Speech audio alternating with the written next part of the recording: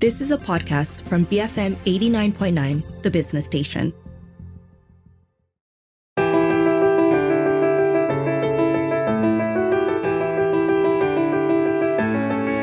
Hello, you're listening to Beyond the Ballot Box with me, Dashran Johan.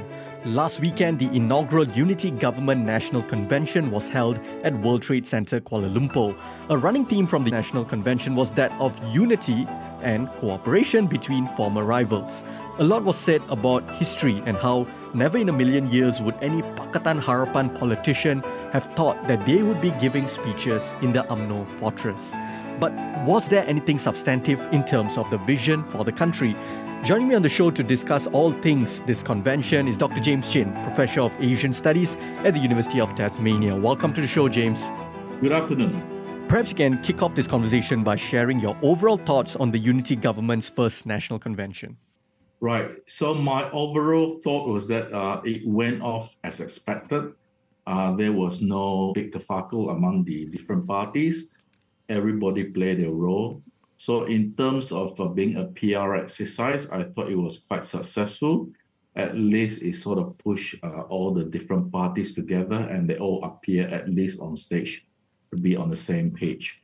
I think for most people, for most Malaysians who are not involved in the political process, I think they see this very much as a get-together among all the parties in government, and this is really the start of the electoral campaign for the crucial upcoming state elections in the 6 states in Peninsular Malaysia. So I think most people will see it basically through the lens that this is a get-together as all the parties prepare and work together for their first test, their first electoral test after forming the government last November.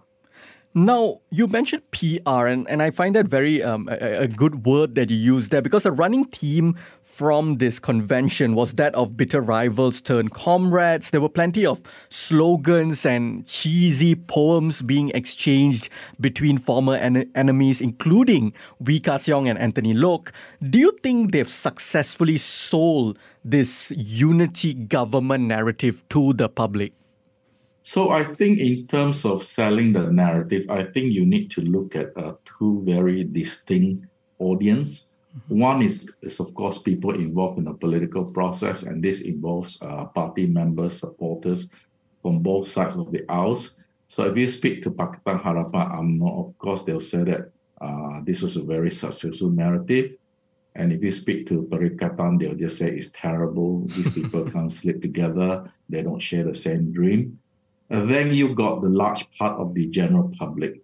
So as I mentioned earlier, I think for the general public, they see this very much as a PR exercise. And for most people, I think they're very cynical about Malaysian politics. I don't think there's any more surprises. I think for a very long time, the Malaysian public understands that, in Malaysian politics, you can't walk a straight line. And ever since, Mahathir switched to the opposition and brought down UMNO in 2018, people understand that the normal rules don't apply anymore. People can twist and turn. Today you're supporting this side, tomorrow you're supporting the other side. On the third day, you may be supporting another coalition. So I don't think, the media write out about this thing between, the pantun between Anthony Loke and Wee Ka Siong. Of course, it makes good news stories, but I think people are very cynical about the process. And I think people understand that, this is all about showing unity. Whether there's real unity or not, I think most people will take a wait and see attitude. So in terms, of trying to promote this unity narrative, I think for the individual parties involved in the process, I think it was partly successful. But I think among the general public, a lot of people that I've spoken to still believe that the gap between, say, UMNO and a party like the DAP, most people think that the gap is still quite wide, especially at the grassroots level.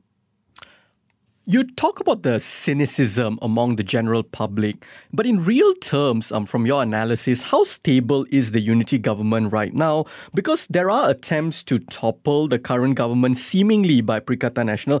The Prime Minister himself has admitted this. When you watch, the convention, Do you get a sense that this, hodgepodge of partners that have come together to form this coalition, do you get the sense that of renewed purpose, cohesive plan, cohesive agenda, so on and so forth? Or is it just a sort of PR stunt? Because we have seen, even when UMNO and PAS previously, when they first announced Muafakat Nasional, there were similar conferences like this, right? Yes, there was not only between Muafakat Nasional, don't forget they also held a bigger one, the Malay Dignity Congress. So Right. all this has been going on for a very long time. I think the way to understand this is that you need, some background to this issue about overthrowing the unity government. I think a lot of the talk about overthrowing the unity government comes down to a very simple, unwritten convention in Malaysian politics. So the unwritten convention in Malaysian politics that no federal government can be politically stable if you don't carry the Malay vote. So if you look at last November's general election, it is quite clear the people carrying the Malay vote is essentially Perikatan Nasional. The big winners is called PAS, and followed by Bersatu, and then followed by UMNO. So it is quite clear that they have the majority of the Malay vote now. And most people, at least in Peninsular Malaysia, understands that if you don't have the support of the majority race, i.e. the Malay voters, the government can't be stable. So that's the reason why all this talk about the government falling apart. Now, the other background to this issue is, of course, the anti-hopping law that was passed, to make it almost impossible for individuals to jump across to the aisles because they will lose their seat. Previously, if you want to bring people towards your own party, you have to go and grab them individually. Now you don't have to. Now you just have to make sure that the party executive, especially the party president, supports you. And because the entire party moves as a bloc, you only have to win over the party president and the executive to bring over the entire bloc. A very simple example of this is what happened in November last year. I'm sure your listeners remember that initially Perikatan was gung-ho because they said that we had the support of GPS and we had the support of UMNO. But lo and behold, at the last minute, within 24 hours, UMNO said, no, we are moving towards Anwar Ibrahim, even though there was substantial opposition to Zahid's position. But they couldn't do anything because Zahid was the party president and he had to control the executive. So UMNO collectively as a bloc, and together Barisan Nasional, they were all forced to move to Anwar's side. Same thing with GPS. When they move collectively over, they move over 23 seats altogether. So in some ways, politics, I'm not saying it's becoming more unstable. I'm just saying it's easier to bring people over now. Because rather than going out to grab individual MPs, if you can capture the party president or the party executive, this means that the entire bloc can move over. So in the case of Perikatan Nasional, it is quite clear they're looking at the coalitions in Sabah and Sarawak and trying to bring them over. So that's the reason why, if you read the Malay bloc, right, most of them are saying that the way to pull down this government is to bring the East Malaysians over initially and then get rid of Zahid internally in the party. We have a new leader, UMNO, and UMNO will bring the entire 30 MPs over. So, within these two backgrounds, they can understand why there's so much chatter about unity government falling down. Now, my own take is that all this talk about plotting to bring the unity government down, nothing will happen until the upcoming 6 state elections. Right. Because the incredible thing about these 6 state elections is that we have a real mosaic of Malaysia. So 3 of the 6 states are what we call the pure Malay heartland states, Kedah, Terengganu, Kelantan. And the other is more mixed, Selangor, Penang, and Negeri Sembilan. And we know that the economic powerhouse of Malaysia is Selangor and Penang. So, if you speak to those people controlling the betting rings, at the present moment, the betting is that you have 3-3. In other words, the status quo. The government will keep Negeri Sembilan, Selangor and Penang, and the other side will keep the other 3. Now, the problem is this. Anwar Ibrahim and the unity government must be able to claw back at least significant number of seats in Kelantan and Terengganu to show that they have Malay support. Because if you look at the results of the November election, right, PAS and Bersatu basically sapu all the seats in Kelantan and Terengganu. So that's the reason why they can go around saying that they hold the Malay vote. Now, if UNWA cannot bring back a portion of the Malay vote, right, then we're back to square one, i.e. what I said earlier, that the current government do not have the support of the Malay community and therefore is politically unstable.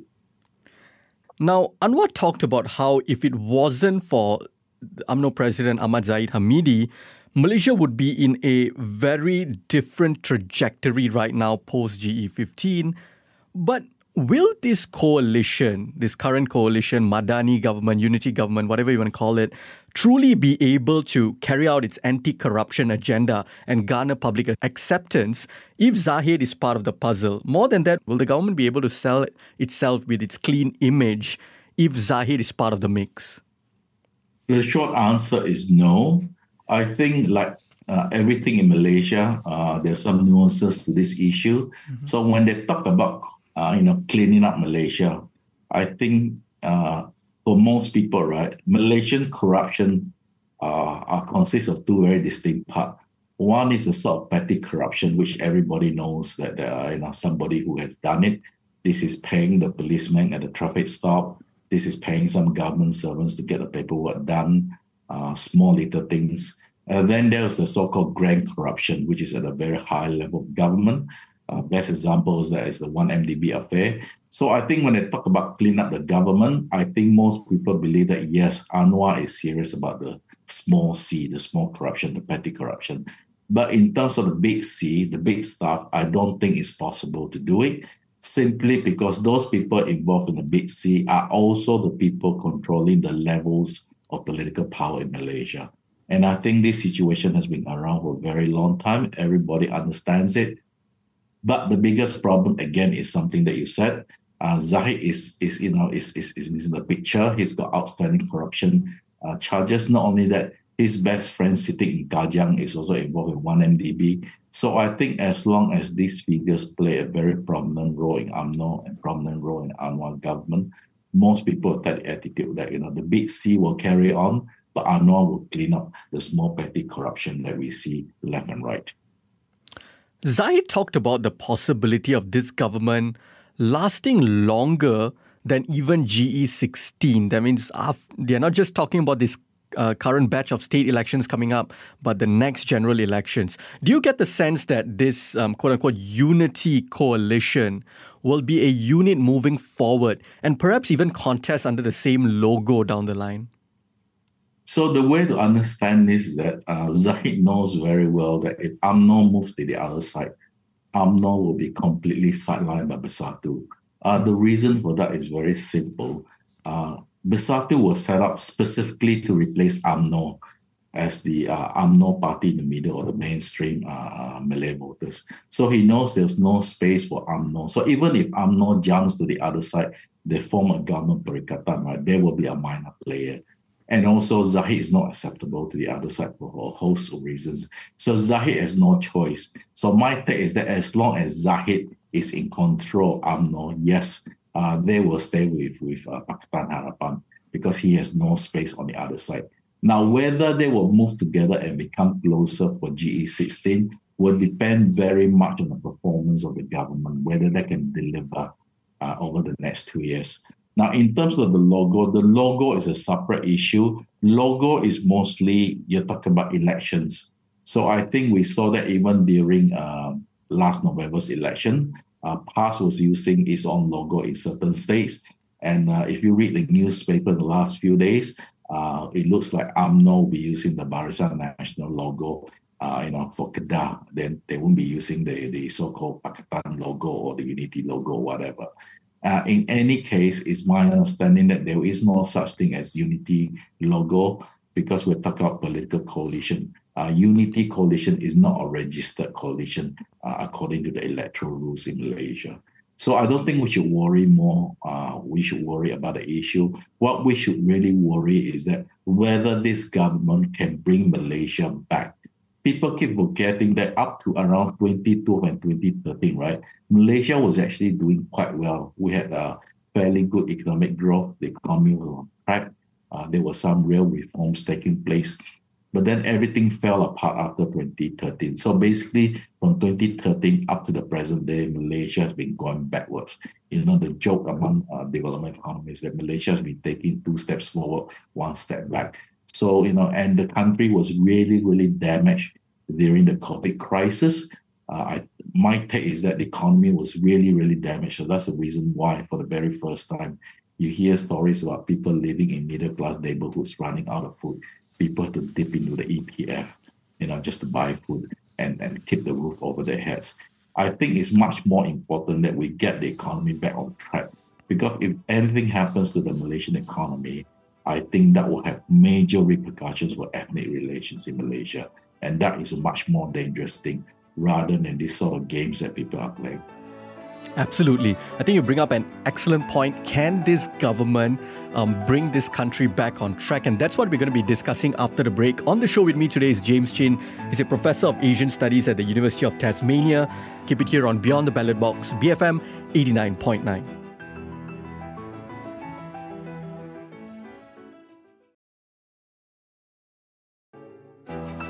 Welcome back to Beyond the Ballot Box. I'm Darshan Johan, and on the show with me today is James Chin. He's a professor of Asian Studies at the University of Tasmania, and we're discussing the first Unity Government National Convention that took place last weekend. So, James, the government talked about 5 tenets, so to speak, which they will be focusing on. The first one is improving transparency and governance and plugging leakages. Now, this, I think, more than anything else, is something that Anwar has repeatedly stressed, good governance, so on and so forth. How do you think the government is performing so far in this regard?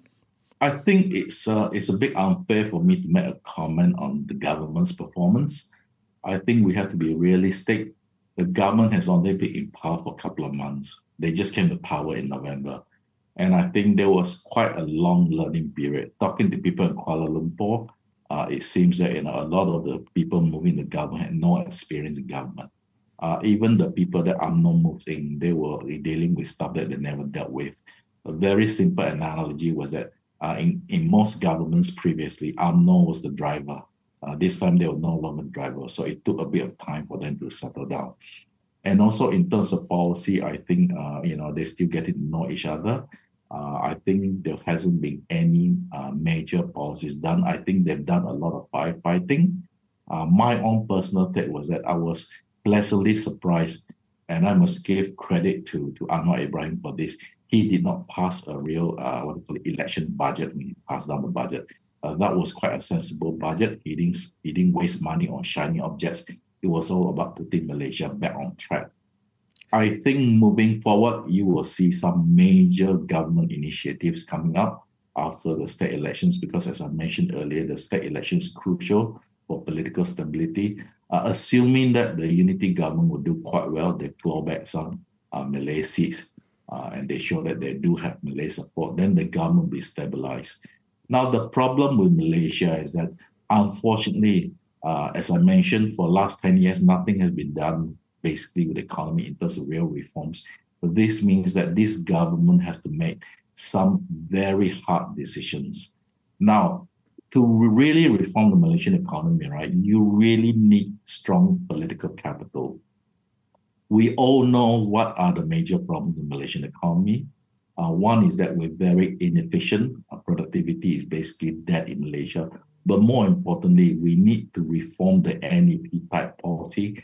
Secondly, we need to increase wages across the board, and that is tied to productivity. We can't be a cheap country anymore. The reason is because cheap labor doesn't work anymore, because countries like Cambodia, the Philippines, and Indonesia can just kill us off. There's no way we can, beat them on this cheap labor thing. We have to move up. And this thing requires a lot of capital, and it requires a real commitment on the government. You can see, right, our capital class, our business class, they do not want any reforms at all. In fact, they don't care whether Malaysia moves up to the next level. And I can say that openly, because you look at what happened when we raised the minimum wage to 1,500, right? All the major manufacturers group, businessmen group, Chamber of Commerce, they were painting a doomsday picture scenario. They said, thousands of people will lose their job, blah, blah, blah, everything will fall apart. In fact, when they implemented it, nothing happened. Right. I don't recalling a lot of people suddenly losing their jobs, going on bread lines, begging on the streets, all those sort of thing. So basically, the bottom line is this: the government has really, really hard decisions to make to move Malaysia up to the next level. They have to plug the corruption, and most importantly, the biggest and hardest thing they have to reform. And unfortunately, I can't say that they can do, and that is to reform our education system, because our education system is not delivering what the country needs for the next generation. So you brought up a lot of important points there. So at the let's touch on the economic aspect first, because at the convention, the government talked about the need to boost economic growth as a catalyst for development. This is, of course, important, right? We need to boost economic growth. But the question is, was there anything concrete mentioned about the economic vision of the government? Do we get a sense of what the long-term economic vision this government is trying to achieve? The short answer is no. Like I said, they're all concentrating on these upcoming 6 state elections. So nobody wants to paint any long-term scenarios for Malaysia, but all this will come around. I think you have some very, good people in government, people who understands the real reforms to be needed in Malaysia. There are people who can put in plans. I don't think we should worry too much about the grand vision. I mean, if you talk about grand vision, the guy with the biggest grand vision is, of course, Mahathir. Wawasan 2020, nothing happened. I think the problem with Malaysia is that the vision is one thing, but we always have problems with implementation. So unless we resolve the issue of implementation, I think whatever vision we come up with will be difficult. But as I said, the key reforms needed is to bring Malaysia up to the next level. And the key implementers in our Malaysian system is the civil service. So if you don't reform the civil service, unfortunately, we'll be back to square one.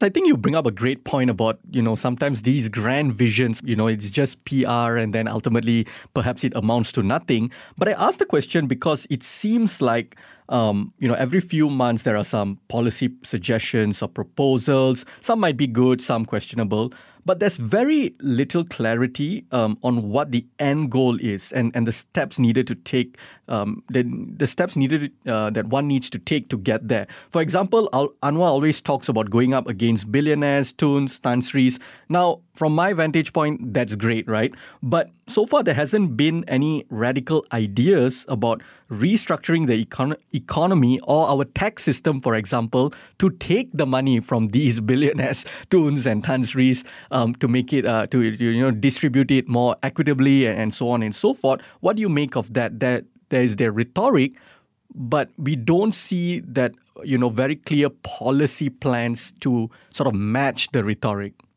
Well, the bad news for you and your listeners is that going after the rich, the billionaires, all the big capital class in Malaysia, that is all talk. It is not possible. The reason is the nature of our political system. These people, they are not involved in the political process, but they fund the political process. So therefore, it is not possible to go after these people. Secondly, you can't go after these people if you're planning big changes in the economy, because these are the people who can deliver the big changes. So it's sort of a give and take. But normally with this capital class, you don't go after them, you negotiate with them. Yes, there are actually a lot of good plans, especially about tax system. There's been discussion, but these discussions are not done in public. I think everything will come around in the next budget. I think they understand and they're hoping that they'll do very well in this upcoming 6th state election. They will have a period of political stability, and the budget towards this end of the year, I think you will see several surprises. My bottom line is that everything is riding on these 6 state elections. I think to try to second guess what they have, what they're planning to, I think there's no point in second guessing, because their ability to turn any of their ideas into practical reality, right, depends on the political capital, and the political capital depends on this upcoming 6 state elections. So that's the reason why I've been saying that this six-state election is going to decide the future of the Anwar government. Since you've mentioned the six states elections many times, right? So that is crucial at least from your vantage point, to what happens next, the following chapters in this Madani unity government. What are the variables we're looking at? If it's status quo, like you mentioned earlier, 3 states for Perikatan, 3 states for this unity government, will the government then be able to move forward at a faster pace? What if, the government does well in a state like Kedah, Terengganu? Or what if they perform terrible in a state like Penang and Selangor? Maybe even if they don't lose the state, but lose a lot more seats there compared to before. What would these 3 different variables mean for the government? Okay, let's start the first one. If it is status quo, then the government has very limited space to move. It means they can't do any major policies because they'll be immediately planning for the general elections. If they do really well, in other words, they win the 3 states, or maybe even they win Kedah, in Kelantan and Terengganu, they claw back some Malay seats, and they can show that we have some significant Malay support, at least up to the 50% level. Then the government will come up with really big ideas and big policies because they have the political capital to do it. If the government does badly, say that, the opposition made significant gains in Penang and Selangor, then I would argue that Anwar Ibrahim government will be unstable at least until the next general election. There is a small possibility that parties may defect if the government does badly. But my reading of the situation is that if the government does badly in the upcoming 6-state election, the current unity government will hold for at least until the next budget cycle. People are not going to move immediately. They will still wait and see. But I think a lot of people in the background, what is at the back of their mind is that they're thinking that, if the government doesn't have the full support of the Malay community, right, and the Malay community will keep agitating through things like Mahathir's Malay Proclamation, which is basically Malay Dignity Congress 2.0 and all the other stuff, then the government will spend all the time firefighting, so nothing much will be done. And that's the reason why I said that, you have a prolonged period of political instability until GE16. Now, a lot of people, including myself, were actually arguing that GE15, the one that was held last year, was supposed to return political stability. But now we know that the Malaysian electorate has funny ideas. I think one of the reasons why a lot of people got it wrong, including myself, on last year was because of this chunk of new voters in the young people, which everyone concentrated on. But there was another large group of people which were totally ignored by all the Malaysian watchers. And these were people who were not registered. Remember, prior to the last general election, right, there was a big chunk of people who were not registered. So even though they're eligible above 21 years old, for all sorts of reasons, they refused to be registered. But because of automatic registration, they suddenly found themselves on the electoral roll. So it was not only the young people who came out to vote, but it was also this unregistered bloc that came out to vote. And these people, we don't have any background of the way they vote. So these people play a major role in GE16. There's been plenty of talk about parties uniting, but at the convention, the government also talked about how it's in its interest to maintain unity among the people. But my question is, how? Has the government done enough to provide an alternative vision for Malaysia? For example, one where the masses are united by class. Because for one, Malaysia is highly polarized across racial and religious lines. Even many Harapan supporters are incredibly racist. Two, I'd argue that it's been a while since Malaysians have truly been united. I mean, tolerant, sure. I mean, that's our thing, right? Tolerancy. But united? How do you see the government carrying this agenda forward? In terms of the big picture, the really, really big picture, I'll argue that there's basically 3 separate visions for what Malaysia is supposed to be. One is, of course, what we might call the conservative version of Malaysia. And that conservative version of Malaysia says that Islam will play a more prominent role in public space. Malaysia is increasingly becoming more Islamic. The second vision is, of course, the vision that says Malaysia is becoming more modern and more circular. And the third vision is what the people of Sabah and Sarawak wants Malaysia to be. So we talk about three very distinct visions. The problem is the vision of Malaysia becoming more Islamic is highly polarizing because it doesn't matter how you play around the statistics. The reality is that about 1/3 of the Malaysian population are non-Muslims, and even among the 60 or 65% of the population who are Muslims, right, there is no agreed consensus of what is Islamization of Malaysia, what does an Islamic state of Malaysia looks like. So this is a highly, highly polarizing debate. Now, you mentioned the word class. I can guarantee you that is the thing that all the elites in Malaysia fear. Because if you have class politics in this country, right, they can kiss their wealth goodbye. So there is no way that we will have any form of class politics in this country. I think we will see more racial and religious line being drawn.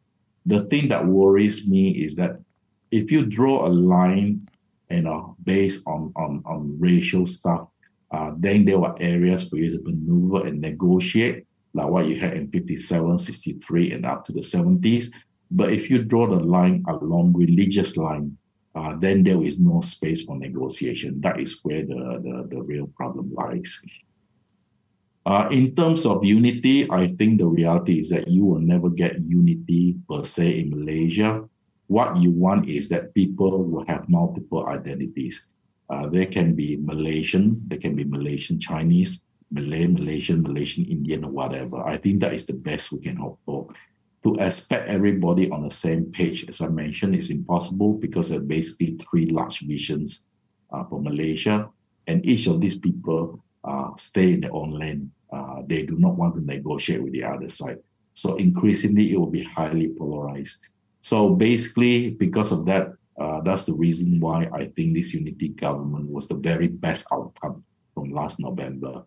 If the other side had gotten in, I think we will be in trouble because the other side is only promoting one vision. At least with this unity government, all the three visions I mentioned are represented. They may not get along very well, but at least they're represented on the top table. If the other side had gotten in, I can guarantee you that table is only reserved for one lot of people. And I think that is dangerous for a country like Malaysia.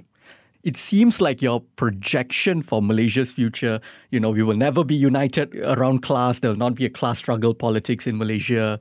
We will truly never be united as one people. Isn't that like a kind of cynical approach to the country's future?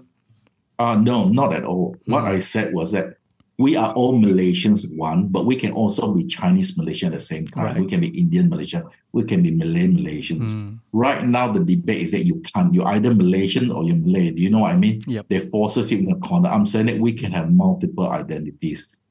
This is actually very common around the world. You go to any country, both developing and developed countries, people have multiple identities. I don't understand why in Malaysia, right? You can have only one identity. If you're Muslim, you're Muslim. You're Christian, you're Christian. You're Buddhist, you're Buddhist. It's as if that, you can't have multiple identities. And yet, day to day, we all have multiple identities. We go and work in the office where it's a multiracial environment. So obviously, people see you as a Chinese Malaysian, as a Malay Malaysian, or, as an Indian Malaysian, or Iban Malaysian, or whatever. So, the reality is that we all have multiple identities. I'm not cynical or pessimistic about Malaysia. As I said earlier, if we can make fundamental, real reforms to the economy, if Malaysia becomes a rich society, then we stand a very good chance of promoting a modern, progressive Malaysia. The reality of Malaysia is if you look back in our very, very short history, right, a lot of crises will come around, because if the economy goes bad, then ethnic relation goes down the drain. So that's the reason why, I believe strongly, and I think most people agree with me, right? We need to make Malaysia a rich country. Then we can talk about, a lot of the things that people like you and I are worried about. And we want to build a better vision for Malaysia. James, thank you so much for joining me today. Thank you so much for the opportunity. That was Dr. James Chin, Professor of Asian Studies at the University of Tasmania. If you missed any part of our conversation, you can also check us out on podcasts. We're available on the BFM app, BFM.my, or pretty much wherever you get your podcast from. I'm Darshan Johan, and this has been Beyond the Ballot Box, BFM 89.9.